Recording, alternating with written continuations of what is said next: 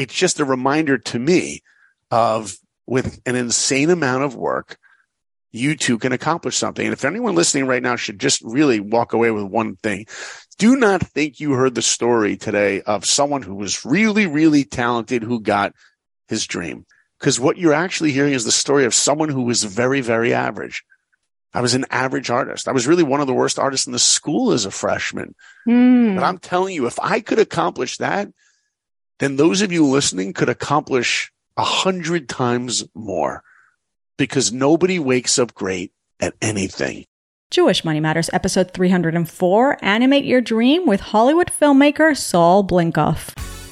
You're listening to Jewish Money Matters, the podcast where Jewish wisdom and spirituality meet your money and your business. Money is a means to serve God in this world with joy, to build a life that leaves an imprint way beyond our time in this world. I want you to discover the secrets to Jewish wealth, to gain practical and spiritual tools to break free from the shackles of financial worry, to design the joyful, rich life that your soul desires. Welcome to Jewish Money Matters. I'm Yael Trush, and I'm so glad you're here. We're talking about making dreams a reality today, not in a woo-woo way, but in a real, actionable way. You just heard from Hollywood filmmaker and animator Saul Blinkoff, who achieved his childhood dream and more with an insane amount of work. Except that's a simple way of putting it, because as you'll soon hear, it's not just an insane amount of work, it's so much more. It's an attitude, it's a perspective. You're listening to Jewish Money Matters. I'm Yael Trush, your host. Welcome back to the show. Have I got an episode for you today? Saul shares how he got to become a film animator and film director, working for many high-profile clients, including Disney, DreamWorks, Netflix, and Amazon. Practical tools for success, both for those of you who have the dream, as well as for those of you who haven't the faintest idea what you want to do when you grow up. Which one are you? Listen up. And if we follow the dream, what about the money? Saul answers that and more with a fabulous sprinkling of Disney movie and Jewish lessons that we hope will inspire you to action. In addition to his career as a Hollywood filmmaker, Saul is a motivational speaker and the host of the podcast Life of Awesome. I didn't do as bad as I thought I would on my Disney trivia. Let's see how you do. Here's the super awesome Saul Blinkoff.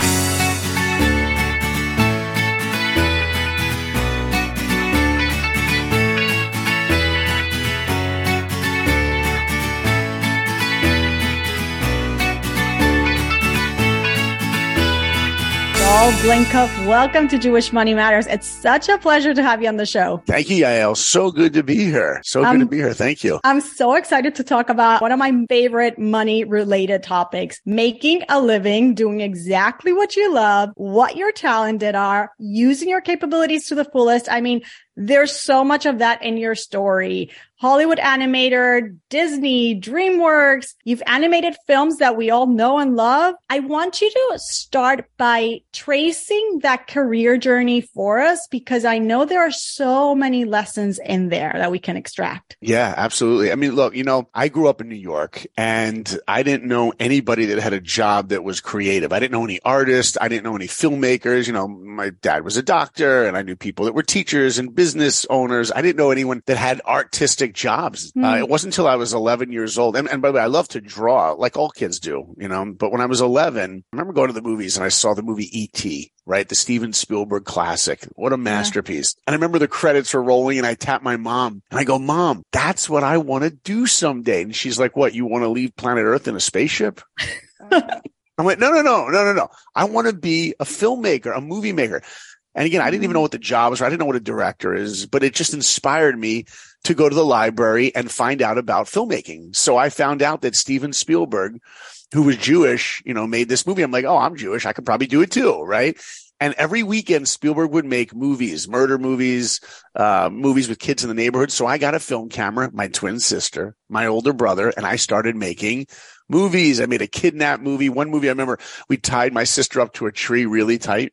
And at the end, we go into the house to watch the finished movie. And my mom's like, I like the movie, but where's your sister? I'm like, well, she's still tied to the tree. What's wrong?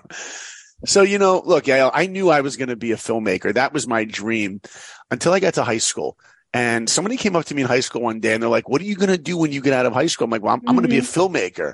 They're like, nah, you don't want to do that, because if you want to do that, you're going to have to move out to Hollywood. And Hollywood is filled with strange weirdos, right? They said, you don't want to end up a weirdo, do you? And I said, no, I don't want to end up a weirdo. And right then and there, I literally gave up on my dream because one person told me I would end up a weirdo. And, when I reflect on that story, it makes me think, how often in our lives does someone say something to us and inspire us to continue on our journey or to dream big? And at the same time, someone can say something to us and derail us from a goal or from believing in ourselves. So I gave up on that.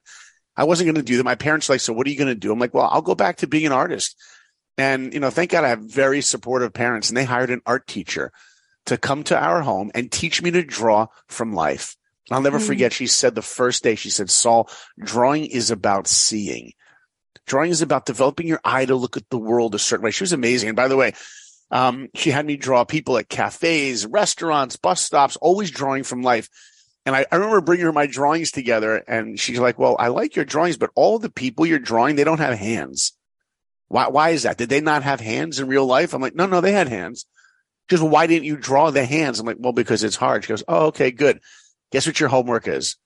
Every night before you go to bed, you're going to draw your hand from a different position. And I did that. And in 6 months, I got really good at drawing hands. And she just taught me just one of the most valuable lessons of life. So often, a lot of us stray away from the discomfort of things that we don't do well. And she taught me the mindset of getting out of our comfort zone with the goal to make the thing you don't do well, make it your strength. Turn your weakness into your strength. What an amazing teacher she was. And everyone listening, by the way, no matter where you are in life, we all know where our strengths and where our weaknesses are. Right. You know what separates greatness from good? It's the idea of, I want to turn those weaknesses into strength. So she was an amazing teacher, and I was going to be an artist. And then, Yael, I went to the movies and I saw another movie that changed my life. I saw the movie. Here, I'll test your Disney knowledge. Okay. Oh gosh, I'm going to fail miserably. We'll do some Disney trivia. Right? I'll hum the song and see if you know it. You ready? Yeah. Na, na, na, na, na, na. No?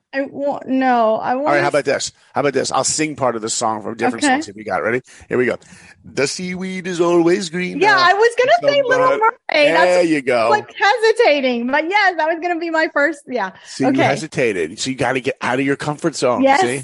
Lesson right there in real life, people. Applying it on the podcast. That's right. So I went and I see The Little Mermaid, and I remember the credits are rolling, and I tap my mom, and I'm like, Mom, that's what I want to do. She's like, what, you want to fall in love with a fish? I'm like, no, I want to be an animator at Disney. Because you see, animation combined my two passions, my love of filmmaking, my love of drawing, put them together, animation. And plus I found out that Disney had a studio in Orlando, Florida. I don't have to go out to LA. Oh, yes. So we crossed that out, becoming a weirdo. That's right. So there I was, junior in high school, and I knew exactly what my dream was. My dream was to become a Disney animator. I just had one problem. I had no idea how to do it. So often I meet people and I'll ask them, what's your goal? And some people have the clarity to know what their goal is. I'll ask them, well, then how are you going to accomplish that? And sometimes I get a blank stare. I don't know. I say to my kids all the time, you go to a great restaurant, you taste an unbelievable dessert, tiramisu, creme brulee, whatever you like. You want to make it at home? Well, you can do it if you have the recipe. Right. That's the how. I didn't have the recipe. Today, you want to be a Disney animator? You go to a little thing called Google and you type in, how do you begin? And you'll find out. Well, back then, as my kids call it, in the olden days, right? We have a leg in the ground already, you and I. You know what I mean, right? So there was no internet. So what did I have? The most supportive parents in history. My mom took me, not my brother and sister, just took me from New York to Disney World. Just to walk me around Disney World, just asking the Disney cast members, that's what they call their employees, asking them how her son could be a Disney animator. I remember we're getting on the award of the year.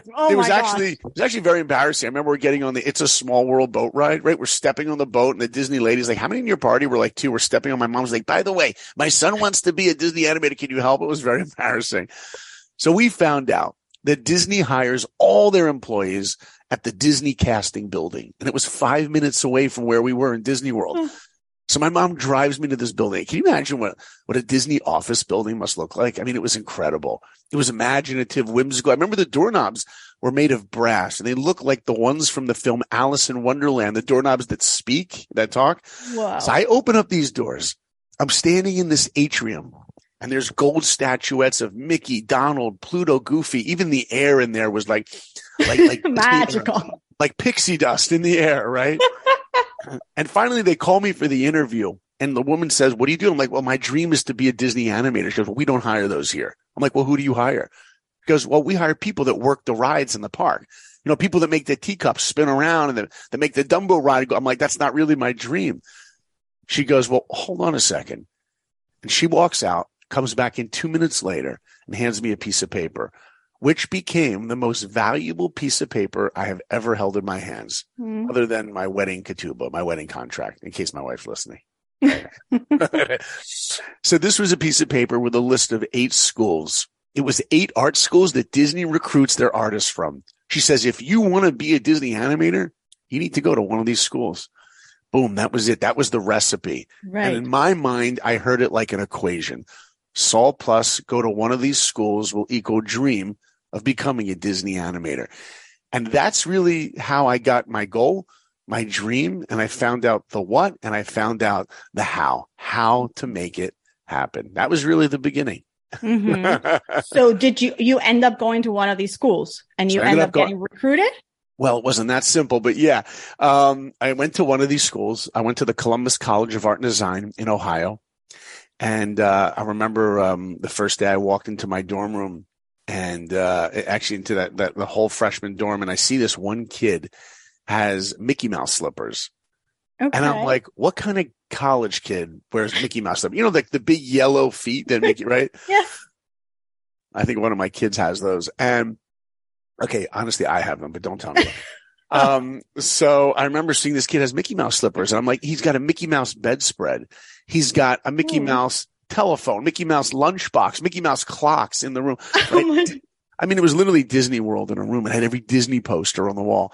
I see in the corner, he's got a sketchbook. So I open up that sketchbook, and it's pictures of Mickey Mouse drawings, Mickey Mouse hands from all these different expressions. And I'm like, I never drew Mickey before. I was intimidated. Now, the guy wasn't in the room at the time. I'm just kind of looking through his stuff, which is probably not a good thing, but I did. And I turned to leave the room, and I bump into the guy whose room it is. Uh-oh, busted. Busted, right? So I look at him, I go, hey, man, I'm sorry. And he looks at me, and he says, how you doing? Oh, he has a Mickey Mouse voice, too? Yeah. And I go, I'm good. What's your name? He says, my name's Jason, but people call me Mickey Mouse Jason. I'm like, they call you what? He goes, Mickey Mouse. I'm like, I heard you. You have a Disney nickname? He's like, what? You don't? I'm like, no. I go back to my dorm room. I get on the phone with my mom, and I'm like, Mom, if I'm going to fit in art school, I need Disney stuff. I was surrounded by Disney nerds. Everyone knew everything about Walt Disney. What's his middle name? What's his wife's maiden name? Like, this is hysterical. Crazy. And, you know, it wasn't until like a week later, there was an assembly for the entire school, whoever wanted to go, because a Disney representative was coming from Walt Disney Feature Animation to our school to give a presentation to what Disney's looking for in their portfolios. And this guy must have been over 70 years old, one of the original animators on Sleeping Beauty. Incredible. To me, it was like looking at Walt Disney himself on a stage. And the guy stands on that stage, and before he makes his presentation, he looks out to us. And he sees everyone there, and he goes, how many people in this room want to work at Disney? And I'm telling you, every hand went up, and there must have been over 500 students, every freshman, sophomore, junior, and senior. And he goes, just so you know, out of the 500 of you in this room, maybe, just maybe 4 of you will ever work there. That's how competitive it is. And I remember when he said that, I thought one thing, I wonder who the other 3 are going to be. Wow. Because look, in life, you know, we either believe in ourselves or we don't. I mean, really deep down, not what we post on Facebook or Instagram or what we tell people, like deep down, do you really believe in you? And at that point, maybe I was naive. Maybe I just had supportive parents. I really did believe that I could do it one day. Then he says, if you want to get into Disney, got to get the internship. No internship, no Disney. And if you want the internship, you need a portfolio filled with hundreds of drawings of humans and animals from life. No cartoon characters, and especially, he goes, no drawings of Mickey Mouse. And you could see Mickey Mouse Jason in the back, right? Slouching in his chair, Never. Boy, But to me, the equation was building. First, it was Saul go to one of these schools will equal dream. Now it's Saul plus a portfolio of figure drawing and anatomy. Humans and animals from life will equal dream. So I start drawing nonstop. I remember that first week in school, I met this guy named Andy, and this guy was like the hardest worker in the school. He was a freshman. He was the best artist in the school because the guy never stopped drawing, and he became my best friend. And, I'll tell you, just me being friends with someone like that made me a better artist, because who we choose to be friends with, who we choose to associate ourselves with, actually affects who we become. Their values become my values. And sophomore year, I get my drawings together and I put them in a portfolio. And look, I didn't expect to get in the first time trying, but I just wanted to get my portfolio out there to Disney. I sent it into Disney and I waited. And I get a letter back on Disney stationery. It's got like a gold leaf Mickey embossed, right? My name is printed on the front. I was like, wow, the Disney company knows I'm alive. My name is on this envelope.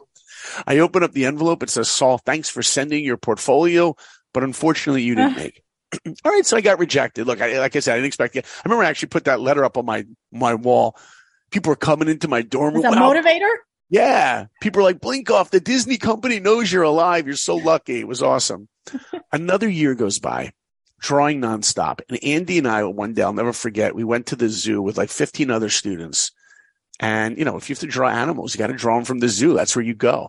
Mm-hmm. And it was one of those days. I don't know if anyone listening lives in the cold weather. I'm talking like bitter cold, freezing.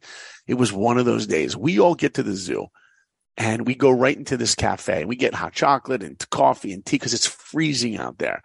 After about 2 minutes, Andy and I sharpen the pencil. We go out there and we're trying to find an animal to draw. Yael, sometimes you go to the zoo and you want to see a lion, but he's like hiding behind the rock. There's a tail, but like you never know what you're going to get, right? So this one day was amazing. We get to the elephants and there's this elephant just pacing back and forth in the exact same place, doing the exact same movement, which is the greatest gift you can give someone who's studying movement and animation. To have an animal repeat that same movement over and over again was awesome. So Andy and I stood there freezing, walking back and forth, following this elephant, doing all these drawings of the poses of the tusk. It was amazing. Afterwards, we go onto the bus and I'm showing him what I drew and he's showing me what he drew. I'm like, wow, dude, that was awesome. And I see one of these other guys and I'm like, dude, we never saw any of you at the elephants. What animals were you guys drawing? The guy looks at me and says, we weren't drawing any animals. None of us ever left the cafe. I said, what do you mean you didn't leave the cafe? He goes, well, we couldn't leave. I said, what do you mean you couldn't leave? Why couldn't you leave? He says, because it was too cold. I was like, boom. Right. I'm telling you, that was the greatest moment of my life, because in that moment, I knew that I would outwork all the competition. Right. And if anyone listening thinks for a moment, think about anything you want to accomplish in life that you want to be not good at, not great at, but you want to be awesome at. Mm-hmm. Anything in life that you want to be awesome at is going to take an insane amount of effort. Mm-hmm. And you know what it means? Discomfort, sometimes struggle, often pain. Put on a Netflix documentary about someone that inspires you, whatever it is, Steve Jobs, Michael Jordan, I don't care what it is, whoever inspires you in your life. You know what they all have in common? They went through an insane amount of pain. Look at a couple that you think have a perfect marriage. Right. You know what their secret is? Work, right? That's it. How much are you really willing to put in? So Andy and I get those portfolios together and we send them into Disney. And at this point, everybody in the school knew if there's two people that are going to get into Disney, it's going to be Saul and Andy, because these guys outwork everybody. A month goes by. I get a call one day and it's Andy on the phone. I'm like, hey man, what's up? He's like, Blinkoff, did you hear? I'm like, no, what? He goes, I just got a call from Disney. I'm like, yeah. And he goes, I got the internship. I'm like, you got it. That's amazing. He's like, but you didn't hear it, did you? I'm like, no, but they could be trying to call me right now. We got to hang out. We didn't have call waiting back then, right? I hang up the phone. My mom comes in the dining room. She's pacing. I remember I was home in New York during that time. During that, it was like winter break. And my mom was like, they didn't call. I'm like, I pick up the phone. I'm like, Mom, there is a dial tone, right? You have been paying your phone bill. She's like, yeah, right. So you know what happens? I can't stand the waiting. I pick up the phone and I dial the head of Disney myself. Who does that? Well, I did, because when there's something you want in your life, you will do anything to get it. When I grew up in New York, and I was a huge Michael Jordan fan, unless he played the Knicks. When he played the Knicks, I didn't like him. I wanted the Knicks to win, but he always destroyed us. I think 5 times in the playoffs over the years. But one game, I must have been 12 years old. I was standing next to the court before the game, watching Michael Jordan, the rest of the players just warm up. And my older brother's next to me. I said to my brother, Jay, I'm going to walk out there and go shake Michael Jordan's hand. He's like, you're not going anywhere. Before he could finish that sentence, it's a true story. I walked out on the court and I shook Jordan's hand. And I looked up to him and I said, hi, Mr. Jordan. And he looked down at me and said, quote, yo, how you doing? End quote. When I walked out there, by the way, I never washed my hand ever. Still has that sweat from number 23. But why I walked out on that court? Because when there is something you want in your life, you will do anything to get it. So I called the head of Disney. I said, hi, my name is Saul. I want to find out about the internship. He goes, oh, Saul, yeah, I have your name on a list here. I'm like, really? And he goes, yeah, you didn't make it. Oh. I was like, what? He's like, yeah, you didn't. I'm like, what about Andy? He goes, yeah, he made it. You didn't. I was like, oh, okay. Thanks. And I hung up the phone. And that was a moment that was bitter and sweet, right? Sweet. I was very happy for my best friend, but bitter because my dream was shattered. And I went back to school. I remember walking the halls. I'm like, no, Saul, don't hang up the phone. Ask him why. Ask him why you didn't do better. Right? You're right. Okay, so you come back. I go back to school. I'm walking the halls, and people are coming up to me like, Blinkoff, what happened? Oh, you didn't. Oh, okay. Where's Andy? Oh, he got in. You didn't. I became known as the guy that was friends with the guy that got into Disney. Right? I became known as the guy who did not get what he really, really wanted, and I felt like a failure. And then I came up with the most brilliant way to take that feeling of being a failure away. And for everyone listening, just think for a moment, if there's anything in your life that you are striving for, that you dream for, that you have the clarity that this is the most purposeful, meaningful goal that you have. And if you want that goal and you fail and you feel like a failure, you do what I did. And the feeling of being a failure goes away in a second. You know what I did? What? I gave up. What? I gave up. Yeah. Instead of becoming a person that doesn't get what he really, really wants, I took away the want. I gave up. And you know what? Reality set in. Reality was Andy was an awesome artist and I was just average. Okay, I worked hard, but he was a natural. He was gifted. He was amazing. And I was just me. Each one of us wakes up every day and we have this, shoulder angel whispering into our ear, telling us you can have a great life. You can have a great marriage. You can be a great parent. You can find your soulmate. You can change the world. There's nothing you can't do. But then there's the other side, that shoulder devil telling us, who do you think you are? Right. Who are you? You're just average. This? Who are you to do this? Who are you to even think about it? And I listened to that voice and I gave up on my dream. That was it until 2 weeks. 2 weeks go by. A friend of mine calls me up and says, Saul, I got tickets to go see a movie. You want to go? I'm like, I'm not really in the mood. He's like, but they're free tickets. I'm like, oh, okay, I'll go. Right? Someone offers you free in college, you take it. So I go to the movies and I'm watching this movie. And sometimes, you see a movie at the right time in your life. It just speaks to you. And I see this movie, and at the end of this movie, there go my goosebumps right now. Tears are streaming down my face, not choked up, crying. Because I'm watching a movie and it was a true story I was watching. This is a true story about a guy who had a dream to play football at Notre Dame. He was a high school kid.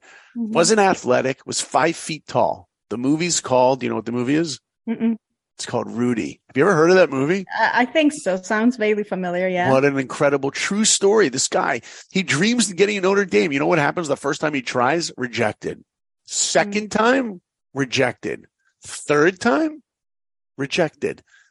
But fourth time, if you look at the movie poster for the movie Rudy, it says on the poster, when people tell you dreams don't come true, tell them about Rudy. He gets in. And tears are streaming down my face because I'm thinking if an unathletic kid like that could get into Notre Dame with an insane amount of hard work, then what I thought was an untalented artist could get into Disney with an insane amount of hard work. And I vowed to never give up again. And then the next day, I called up the head of Disney again. I got him on the phone. I love the chutzpah. Oh, yeah. I got him on the phone. I go, excuse me, can I ask you a question? He goes, who is this? I'm like, yeah, this is Saul Blinkoff. He goes, yeah, so I told you didn't make it. I'm like, yeah, I have a question for you. How close was I? He goes, what do you mean? I'm like, well, how many students did you pick from how many portfolios? He goes, well, let me check. He says, we picked 17 students from over 3,800 portfolios around the world. And you made it to number 20. Whoa. 3. That's it. Wow, that close. I was 3 away. Do you know how many times in our lives we could be so close to achieving our goal? We feel we're miles away, and all we needed to do is push just a little bit more. Mm-hmm. And then I asked him the $1 million question, which you said 5 minutes ago. What did I ask him? What do I need to do? Why didn't I get in? Right. What do I need to do? What's missing from my work? That takes a tremendous amount of humility, right? Right. Right? I'm willing to learn. Just why? Why not get in? Tell me and I'll do it. Exactly. Because we're all going to fail in life. Right. At what? At everything we try. Mm-hmm. With everything we try. If we're not that's failing, how you learn. We're not growing. That's right. We're not failing. We're not growing. Boom. You heard it from Yael. That was such a great quote. I love that. If you're not failing, you're not growing. So he said, you got to work on this. You got to work on more perspective and stand on a stool and draw the people from above and get. And I'm like, great. Thank you. Amazing. I go back. I work on my portfolio constantly. And I remember I had an interview from the same guy who came to our school years earlier, who came on the stage. He came to look at portfolios. And I show him my portfolio. He's looking at my drawings. And he's like, I love your drawings. I want to send it to Florida, to the Disney studios for the next round of review. And I'm like, thank you. But before I hand him the portfolio, I'm clutched on it. And so is he. And I'm in a tug of war with this 7-year-old man. He's like, Saul, what are you doing? He yanked it out of his hands. I said, let me ask you a question before I give you this portfolio. You told me you like my work, but let me ask you, when do you actually need the portfolio in Florida? He's like, well, not for 2 more weeks. I'm like, great. Let me have it. I'll send it to you in 2 weeks. He goes, why? I'm like, because any drawing I do tomorrow has to be better than every drawing that's in this book. Yes. And if I have 2 more weeks, I could do better work. He's like, no problem. He's like, send it to me. I'm about to walk out of the room and I'm thinking to myself, wait a minute. I got an animator from Sleeping Beauty who oversees all of Disney animation in the room with me. Before I leave the room, I go, excuse me, one more question. He goes, yeah. I go, any ideas what I could do to make it better? Mm-hmm. You see, of course, when we fail, of course, we need to hear ways that we can grow. Guess what? Even when we succeed, you can still grow. Right. There's no such thing as perfect. Right. You know, I tell this to my kids all the time. You got an A on an essay? Great. Does it mean you're perfect? No, ask the teacher. I know I got the A, but anything else you want me to know? Anything I could do better? So before I walked out, he goes, yeah, you know what? You should work on this in your portfolio. You should work on drawing effects like water, rain, fire, smoke. I'm like, great. That's the answer key. Right. So I go back and I start putting more drawings together. As a matter of fact, I did something crazy, Yael. Are you ready for this? Yeah. What'd you do? I took the entire portfolio, all those drawings that I'd worked so hard on. I put them under my bed. I said, you know what if this portfolio doesn't even exist? Because you know what I don't want? I don't want him to get the portfolio in the mail in 2 weeks and go, oh, Saul, nice guy from Ohio. I remember this drawing. Remember, oh, look, he did the water drawings I told him, the fire. It's not what I wanted because that's what he was expecting to happen. Uh-huh. Instead, I sent him an entirely new portfolio. Can I actually create an entirely new portfolio in 2 weeks? And that is exactly what I did. Because what I wanted to happen is him to go, oh, Saul, nice guy from Ohio. Wait a minute. I never saw that drawing. I never saw that drawing. Wait, he did a whole new portfolio? Because then when I'm showing him my work, I'm showing him something much more. I'm showing him me. I'm showing him my work ethic. And if you want to walk away with anything from this interview, people, anyone listening, you could forget everything I've said in the last 20 minutes. It's fine. Except for Yael's amazing quote, the failure is how we grow. You don't forget that. This is the next thing you don't want to forget. Always exceed expectations. Yes. 2 words, exceed expectations. They want you there at 9 o'clock. You get there at 8:50. They want 10 problems solved. You do 11. Mm-hmm. My wife calls me. Is like, honey, can you go to Trader Joe's and pick up some fresh basil? I'm making sauce. I come home, I hand her the basil. It's exactly what she was expecting. What if I take out the other hand? I go, oh, by the way, picked up the dry cleaning, yo. Mm-hmm. Boom, exceed expectations. Right. You have that mindset for life, you're going to do okay. So I send the portfolio in, and a week later, I get a call from my buddy Andy. He's like, you're not going to believe this. I'm like, what am I not going to believe? He goes, they just built a brand new wing on the studio for the next interns. I'm like, really? He's like, yeah, you deserve to be there. I'm like, thanks, man. He goes, you know what else they did? I'm like, what? He goes, they built a basketball court just for the Disney animators. I'm like, really? He's like, you deserve to play on that court. I'm like, thanks, man. Anything else? And he goes, well, there is one more thing. I go, what? He goes, they put up a piece of paper with a list of the next interns. I'm like, yeah. And he goes, you're on the list. I'm like, what? He goes, dude, you did it. I'm like, thank you. Oh, he's like, what are you thanking me for? You did it. I hang up the phone. I go over to my tape player. Some of you under the age of 30 don't know what tapes are. They played music, right? And at the top of my lungs, it's the circle of life and it moves up, right? I remember picking up the phone. I dialed my mom. Can you imagine how fast I dialed her? And she could hear it in my voice. She's like, honey, did you do it? I said, no, Mom, we did it. Oh, my. We did this. Mom, you took me to Disney World. Mom, you took me to this school. You took me that. But this winter, you can stay in New York because I'm going to the happiest place on earth. And I ended up at Disney on the internship. The first film I worked on the internship was the film Pocahontas. Wow. This is BF, before Frozen. Mm-hmm.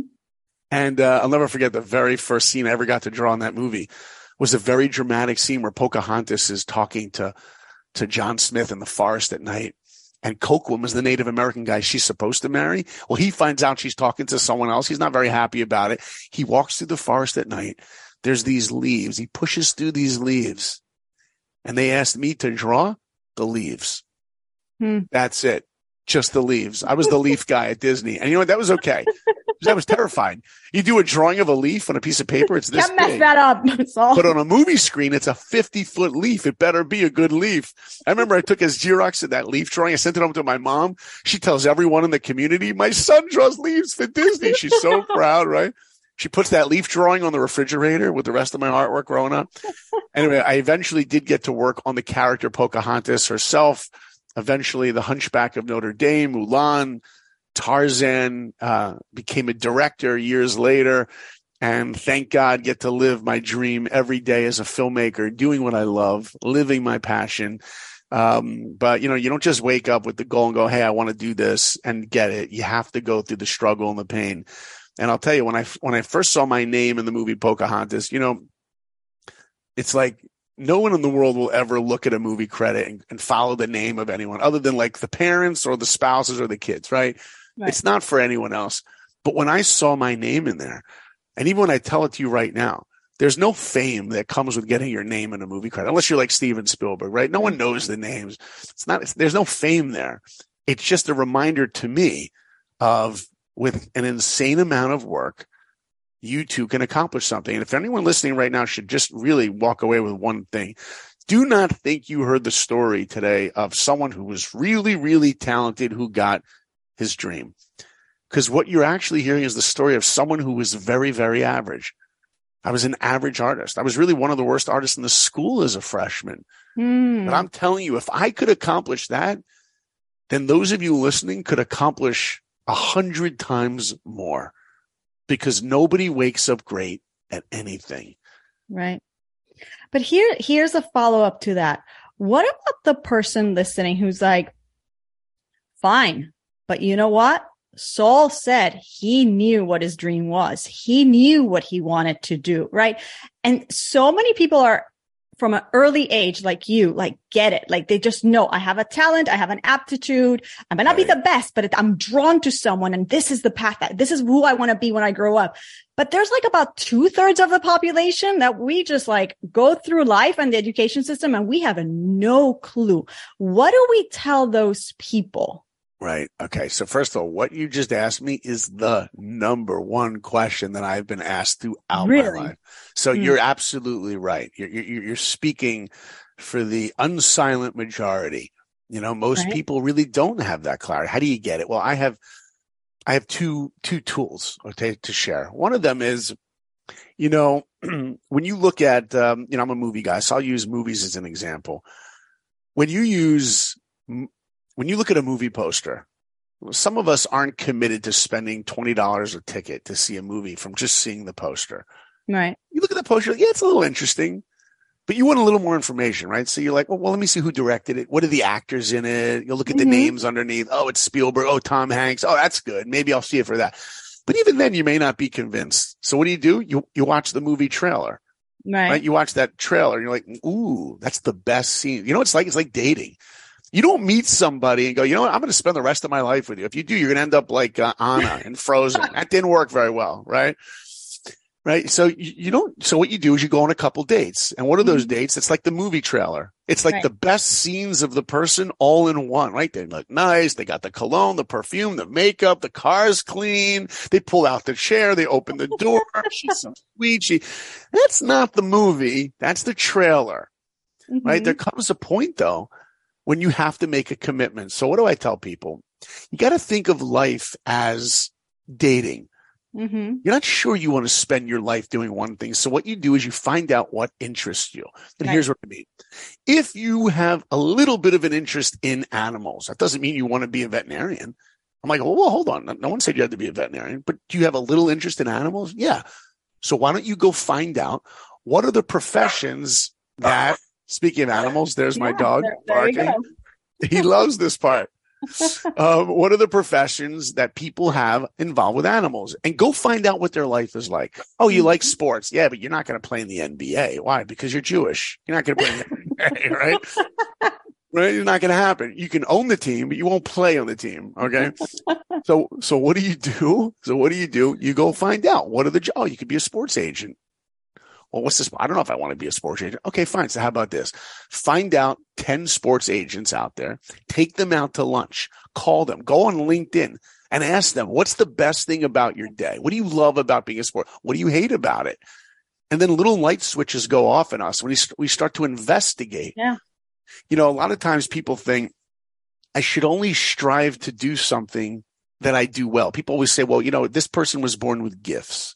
They have a gift, like Andy. Andy had a gift, right? He was a great artist. A gift is not something you do well. It's something that interests you. That's the gift. Then you take that interest, combine it with the insane amount of hard work, and then you can achieve something. Yes. So I tell people, everybody's interested in something. Don't tell me you're not interested in something. Think of the movies you like. Think of the music you like. Think of where you're clicking on Instagram, TikTok. What do you watch? What do you not watch? What do you do on a Sunday? What do you do when you have free time? Are you watching cooking documentaries? Did you actually notice you're watching 10 cooking shows a week? Maybe you have an interest in food because guess what? Your friend's not watching that. They're watching sports. Oh, wow. Maybe I am interested in food. Now ask yourself, why? What is it about it? Well, I was always artistic as a kid and food is like art, but you can eat it and there's pleasure. Oh, well, maybe you're interested in that. But I tell people date careers, date that. And then you'll come to a day when you'll be like, you know what? This is what I want to do. Right. The light switch goes off. Right. But it goes back to something I say on the podcast a lot. It's about the action, right? It's not about staying passive and just letting life pass you by, but literally taking an active role and pursuing, like, what are the breadcrumbs? Like, what am I interested? Like, everything that you're saying is an echoes your story on a different, it's the same mechanics. It's the curiosity, right? Let me explore it. Let me try it. Let me invest some time and energy at this. Right. Because we all have curiosity in something. Nobody wakes up and not interested in anything. Anything. Right. There's nobody. Right. I mean, this is incredible. Now, let me ask you about the money piece, because your parents were very unusual in that they encouraged you. They were so supportive, but and we grew up around the same time. It was more so maybe than nowadays. There was a lot of messaging, and there still is, that we send our kids with just those comments like, how are you going to make a living at that?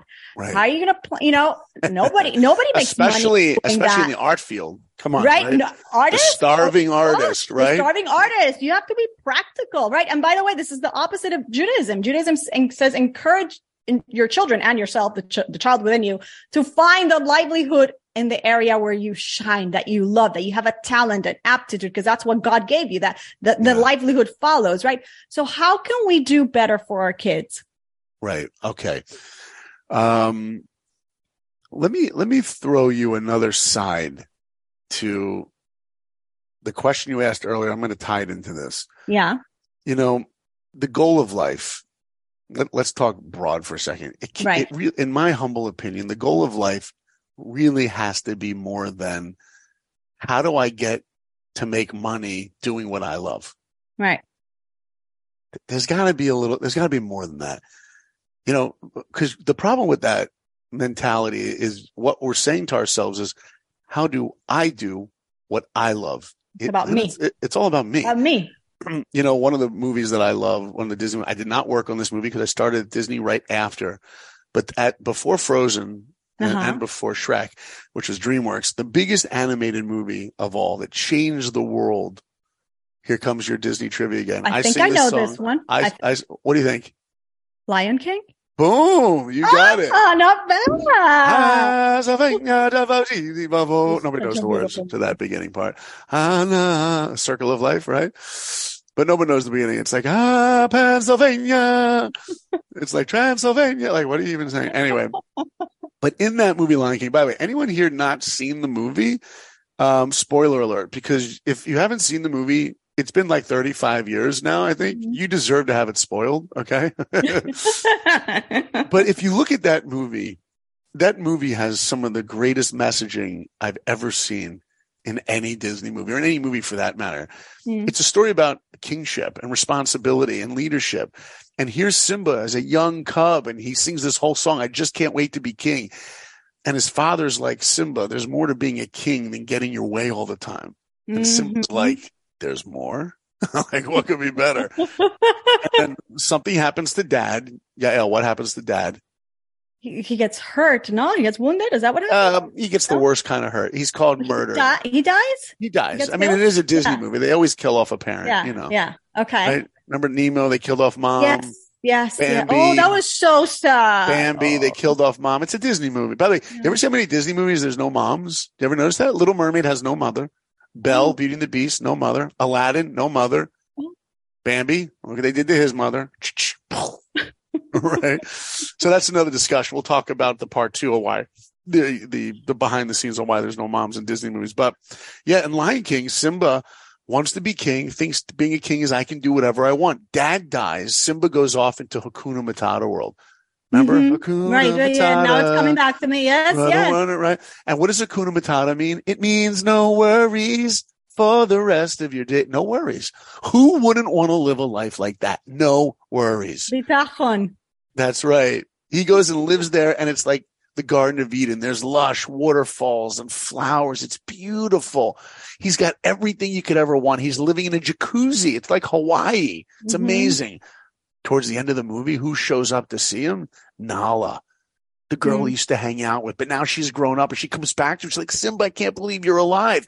You got to come back with me. He's like, what do you mean come back with you? Look where I live. I live in Garden of Eden. I'm in Hawaii. It's beautiful. Hakuna Matata. She's like, maybe I didn't make myself clear. Scar, your uncle, has taken over everything. And if you don't come back with me, everyone's going to die. And you are responsible. Then you know what he says? Hakuna Matata. I'm staying right here.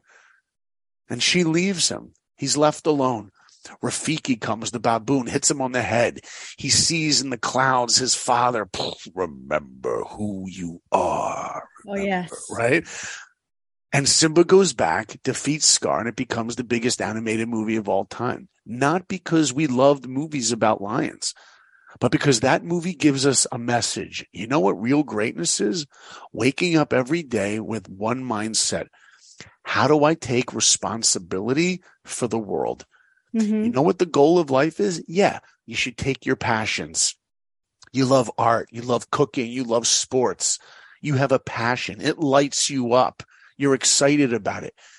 Take that passion and say, how do I use what makes me unique to impact humanity? Right. You know, Winston Churchill has the most incredible quote. So beautiful. He said, we make a living by what we get. but we make a life by what we give. Right.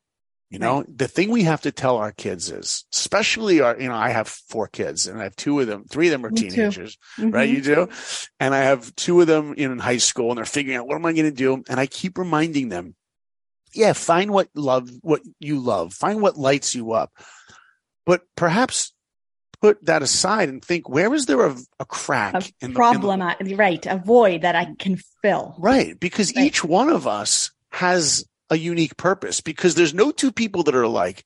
Right. And if no 2 people on the planet are alike or have ever been alike or will ever be alike, then we must have a different purpose. Right. There's a great woman, Margaret Mead, had an incredible quote she would tell her kids. She took her kids by the hand and she said, don't ever forget that you are created unique and special, just like everyone else. All right? See, we think being unique is have to be better than everyone. No, you already are unique. You know who you're in competition with? There's no competition. Yourself. That's it. Just with you. And that's the only thing getting in our way is us. So the thing I tell parents all the time is, and what I remind myself is, you want to encourage your child because you want to encourage them to find something they love and something that will motivate them with purpose. Right. Because if you do that, you will get something much sweeter than a life of happiness. If you ask 99% of the world, what do you want in the world? They're going to tell you, I want to be happy. I want to be happy. But there's something so much sweeter than being happy. How's that going for people? Yeah. Because by the way, what makes you happy may not be what's good for you. Right. Believe me, there are people out there right now doing things that are not good for them, and they're pretty happy about it.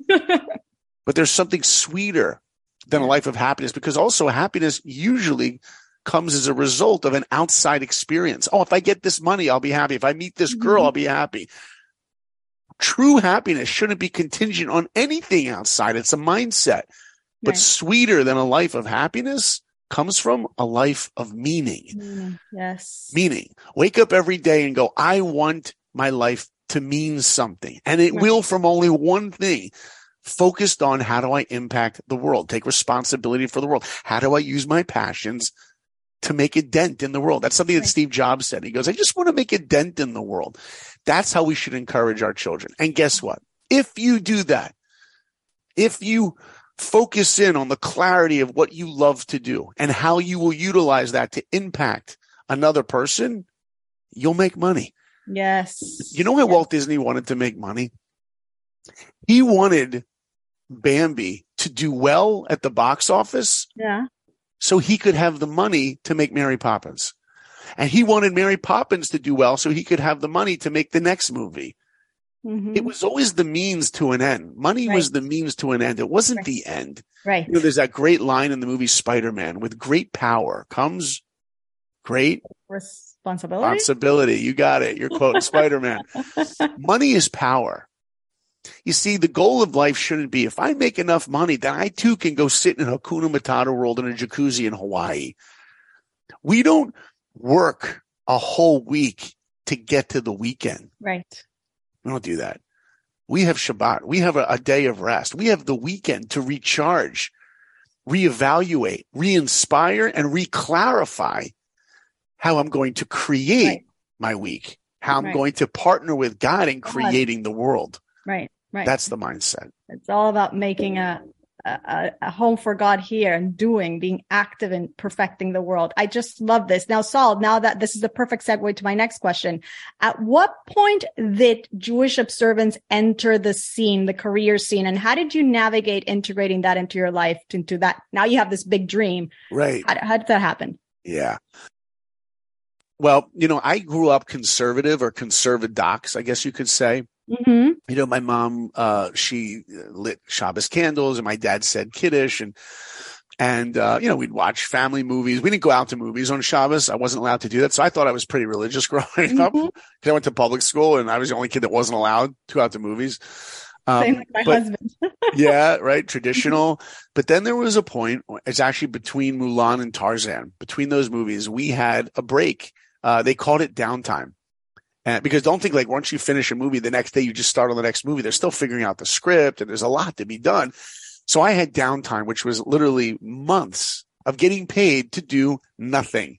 I always tell my kids, if anyone ever offers you downtime, take the job, right? Because you know what downtime is, by the way, in Disney World? You're getting paid to roller coaster. We were on Space Mountain, Splash Mountain, Thunder Mountain, right? I mean, every day was incredible. So rather than just squander that time into leisure, which was fun and I had a great time, I ended up going to Israel. I went to Israel and I went on a program called Israelite with two David Aaron. Yeah, Rabbi David Aaron, exactly, and Rabbi Benny Friedman.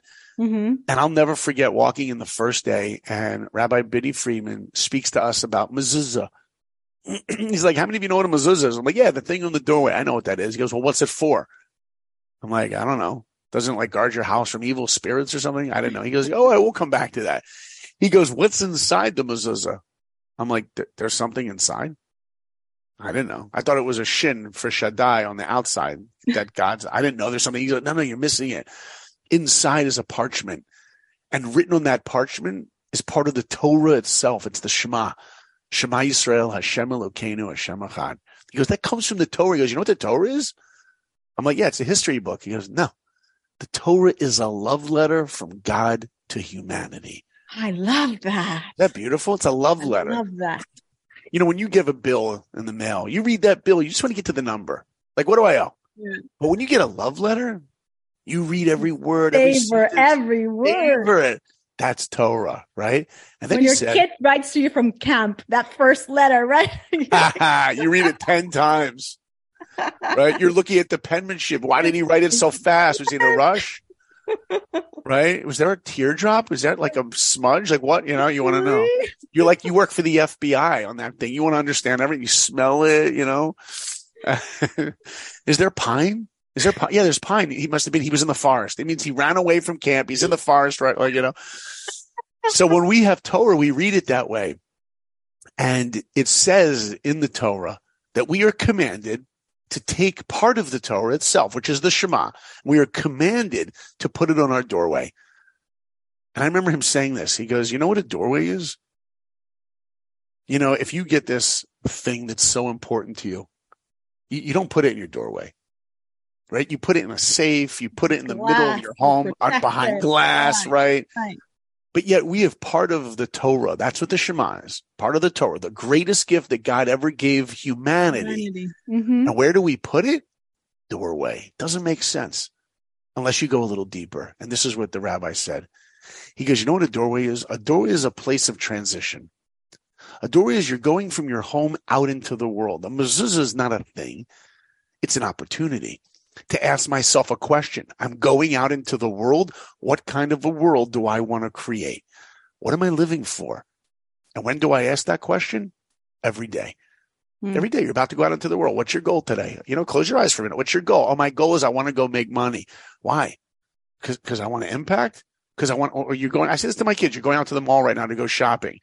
If you come back 2 hours later and all you have is bags from Anthropologie, you've wasted your time.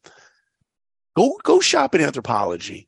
But if you come back in 2 hours and you haven't impacted another person, smiled at somebody, said thank you to somebody for their hard work. I always tell my kids, if you ever see somebody who serves you in a restaurant, anywhere, airport, and they have a name tag, when you thank them, use their name. Just use their name. Watch their eyes light up. You just impacted the world. You know, by the way, the first guest I ever had on my podcast, I have a podcast. Yes, we're going to talk about that. And it's called Life of Awesome. And the very first guest I ever had on my podcast was Rudy Rudiger, the true story of the guy Rudy, the football player. Rudy, wow. Yeah. And by the way, it was incredible for me to have the opportunity to share with him what his story meant to me. You got to check out that episode. Of course. I mean, he must have been like, oh yeah. Incredible. But after Rudy, a couple later, I had George Foreman, the boxer, heavyweight champion of the world twice, also made the Foreman grill. Most of you know. That's how you know how old somebody is. If they know him as a boxer, they're over the age of 40. Under 40, isn't he the grill guy? And if you're under the age of 20, you don't even know. Never even heard of the guy. But the guy made $138 million his first year with the grill. You know, we were talking about money earlier. Did you hear that number? 138 the first year. Guess what? The grill's been out for 20 years now. The guy's doing okay. Heavyweight champion of the world twice.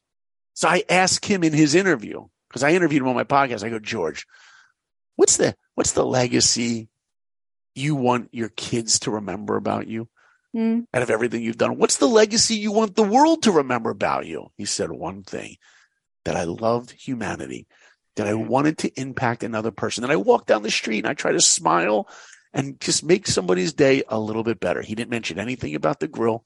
He didn't mention anything about money. Right. And the impact that he wants to make, it's the same one that we can make. And it's not dependent on your bank account. It's not dependent on your bank account. 100%.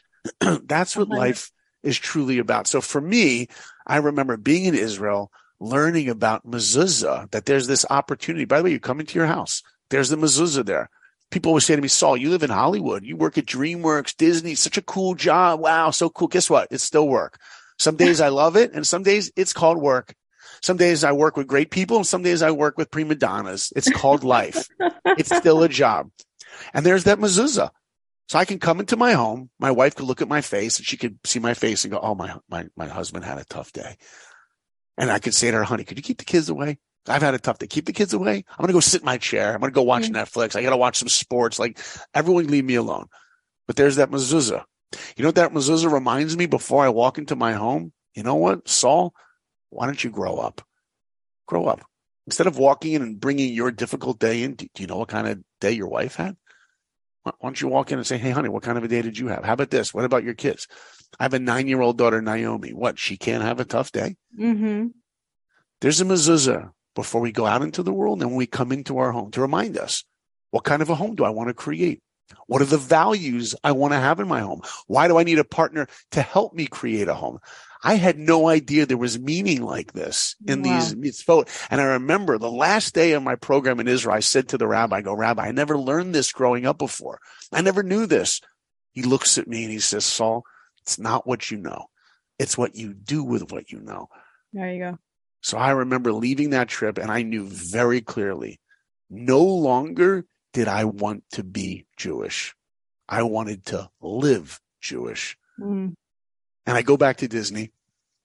I become a director. And I'm the first day on that movie as a director. I'm directing a Winnie the Pooh movie and Winnie the Pooh Springtime with Rue. In the movie, the first day I have a drawing of the 100-acre wood where Winnie the Pooh lives. And if those of you that know, he lives on a tree. He's got a little doorway, whatever. Yeah. And I have to look at the drawing and approve it before it can get to the color department to be painted. So I'm looking at this drawing and everything looks good. And I sign the bottom of it. It approves it. Everyone leaves the room. I'm alone with this drawing for a minute. I'm thinking to myself, wait, don't Disney artists like hide things in the movies? I'm going to hide something. You know, they sometimes draw things to hide like their names and stuff. So I sharpen the pencil. I go over to Winnie the Pooh's house and next to his doorway, I drew in a mezuzah. Are you kidding me? I put it in the movie. Now he's not Winnie the Pooh. Awesome. He's Winnie the Jew. The next movie I directed, Kronk's New Groove, is the sequel to Emperor's New Groove. I'm reading the script. It said Kronk gets married. I'm like, this is great. I'll give him a chuppah. I got my wedding album. I gave it to the Disney art director. They put the chuppah, the calla lily flowers, the wedding canopy. He steps on the glass. Boom, mazel tov. It's in the movie. And today, people say to me, how do you incorporate living an observant Jewish life in a Hollywood life? And it's like, how can you not? Right. On a Tuesday or a Wednesday, I come home from work. I get a phone call. I got to get away from the table. I'm in the car with the kids. If I get a work call, they all, shh, Daddy's on a work call. Shh, quiet. But I come home Friday. I shut that phone off. I shut that computer off. And my kids, they don't know that Daddy's home. They know Daddy is home. Mm-hmm. Right? I got Shabbos to ground me. Judaism it's my identity. Right. It's my lens for looking at the world. I live in a town where many people go after that little gold statue. Right. Oscar. I'm going after something much different. I'm going after meaning. Mm-hmm. And I ask myself every day, how do the projects I work on impact the world? How can I put Jewish values in the world? I'm not just a filmmaker. I'm a Jewish filmmaker. Mm-hmm. And for those of you listening right now, whatever profession you are, put the adjective Jewish in front of it and see how it changes your mindset. And how should it? Right? That's how I try to live. And if we can tap into that, we can go from good to great and from great, hopefully, to awesome. Which to your podcast. So you have a podcast, you're doing speaking all over the world. You have this other career. which again is all because you know that you have impact to leave, right? You know what? There's a drug that I am totally addicted to, and it's called impacting others. Right. And I can never get enough. I know exactly what you mean. When you see a person, you're speaking to someone, and you see them light up with themselves. You know, I tell audiences, you're right. I do travel the world speaking. And one of the things I tell communities all the time is if you leave this talk that I'm about to give and you're like, wow, Saul is really inspiring, then I've wasted my time. Yeah. Right. If you're listening to this podcast right now and you're like, Saul is really inspiring, who cares? My wife and my mother can tell me how great I am. The goal is for me to say something that can show you how inspiring you are, to empower you. Because we are all unique.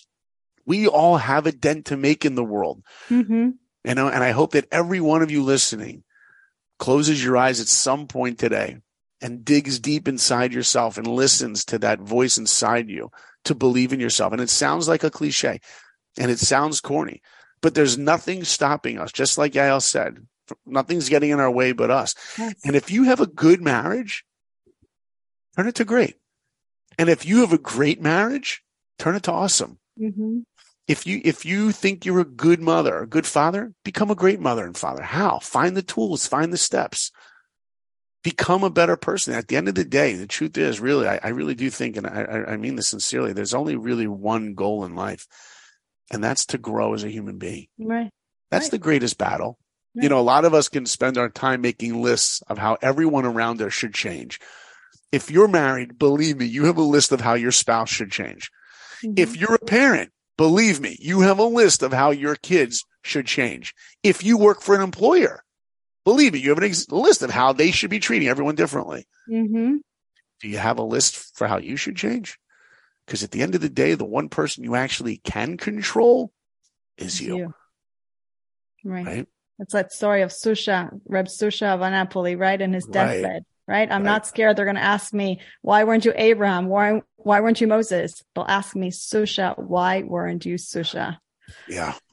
Saul Blinkoff, this was amazing. Tell everybody where we can find you, the podcast, your website, everything, all the things. Thank you. First of all, just a special thank you to you, Yael, for having me, spending your time with me. You asked amazing questions. And, you know, what I love about this interview is seeing your expressions, seeing your face. Like, you really inspired me on this. And I see, like, we speak the same language. I know. It's been great. So I really appreciate you. And I wish I could go on for another hour, but I know your time is very valuable. Thank you. But I wish you so much continued success in everything you're doing and in the impact you're making. It's wonderful to see. And I also just want to thank all the listeners, everyone listening, and everyone listening. You should take a moment and really commend yourself for tuning into this podcast, because the fact that you're even listening to a podcast like this shows that you're taking steps to grow and that you do want to live a more awesome life. And that's because you could be watching, you know, Seinfeld on Netflix right now. You could be watching Harry and Meghan, which you don't need to watch. There's so many things you could be watching and wasting your time with. But you're coming and you're saying, how do I use the YouTube? How do I watch podcasts to grow? That's amazing.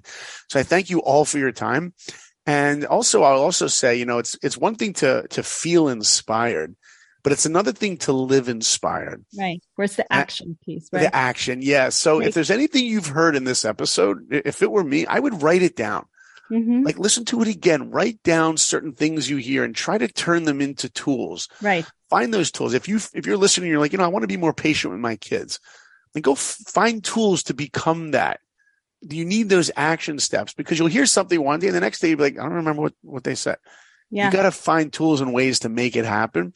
And if you do want to follow me, and I appreciate you inviting me to share. So, I have my website, saulblinkoff.com. From there, you'll have access to my podcast, Life of Awesome.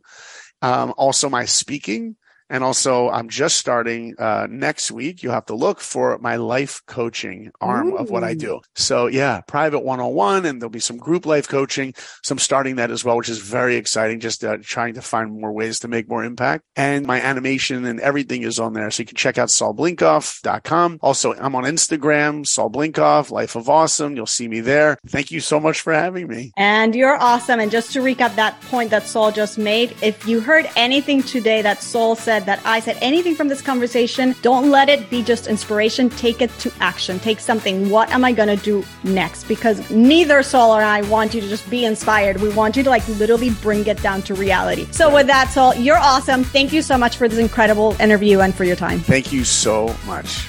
Thanks to Saul for stopping by. You can find him at saulblinkoff.com, on Instagram at Saul Blinkoff, and his awesome podcast, Life of Awesome, anywhere you're listening to this show. I bet you're super inspired after listening to Saul. And so if you enjoyed this conversation, head over to the Apple Podcast review and rating section on the app on your phone and leave a review. I'd love to hear from you. This, as you know, is one of the best ways to help the show continue to grow, reaching a lot more listeners who are looking for the Jewish outlook, the practical and the spiritual tools that Judaism offers us to build a rich life in every sense of the word. Have an awesome day and a great rest of your week.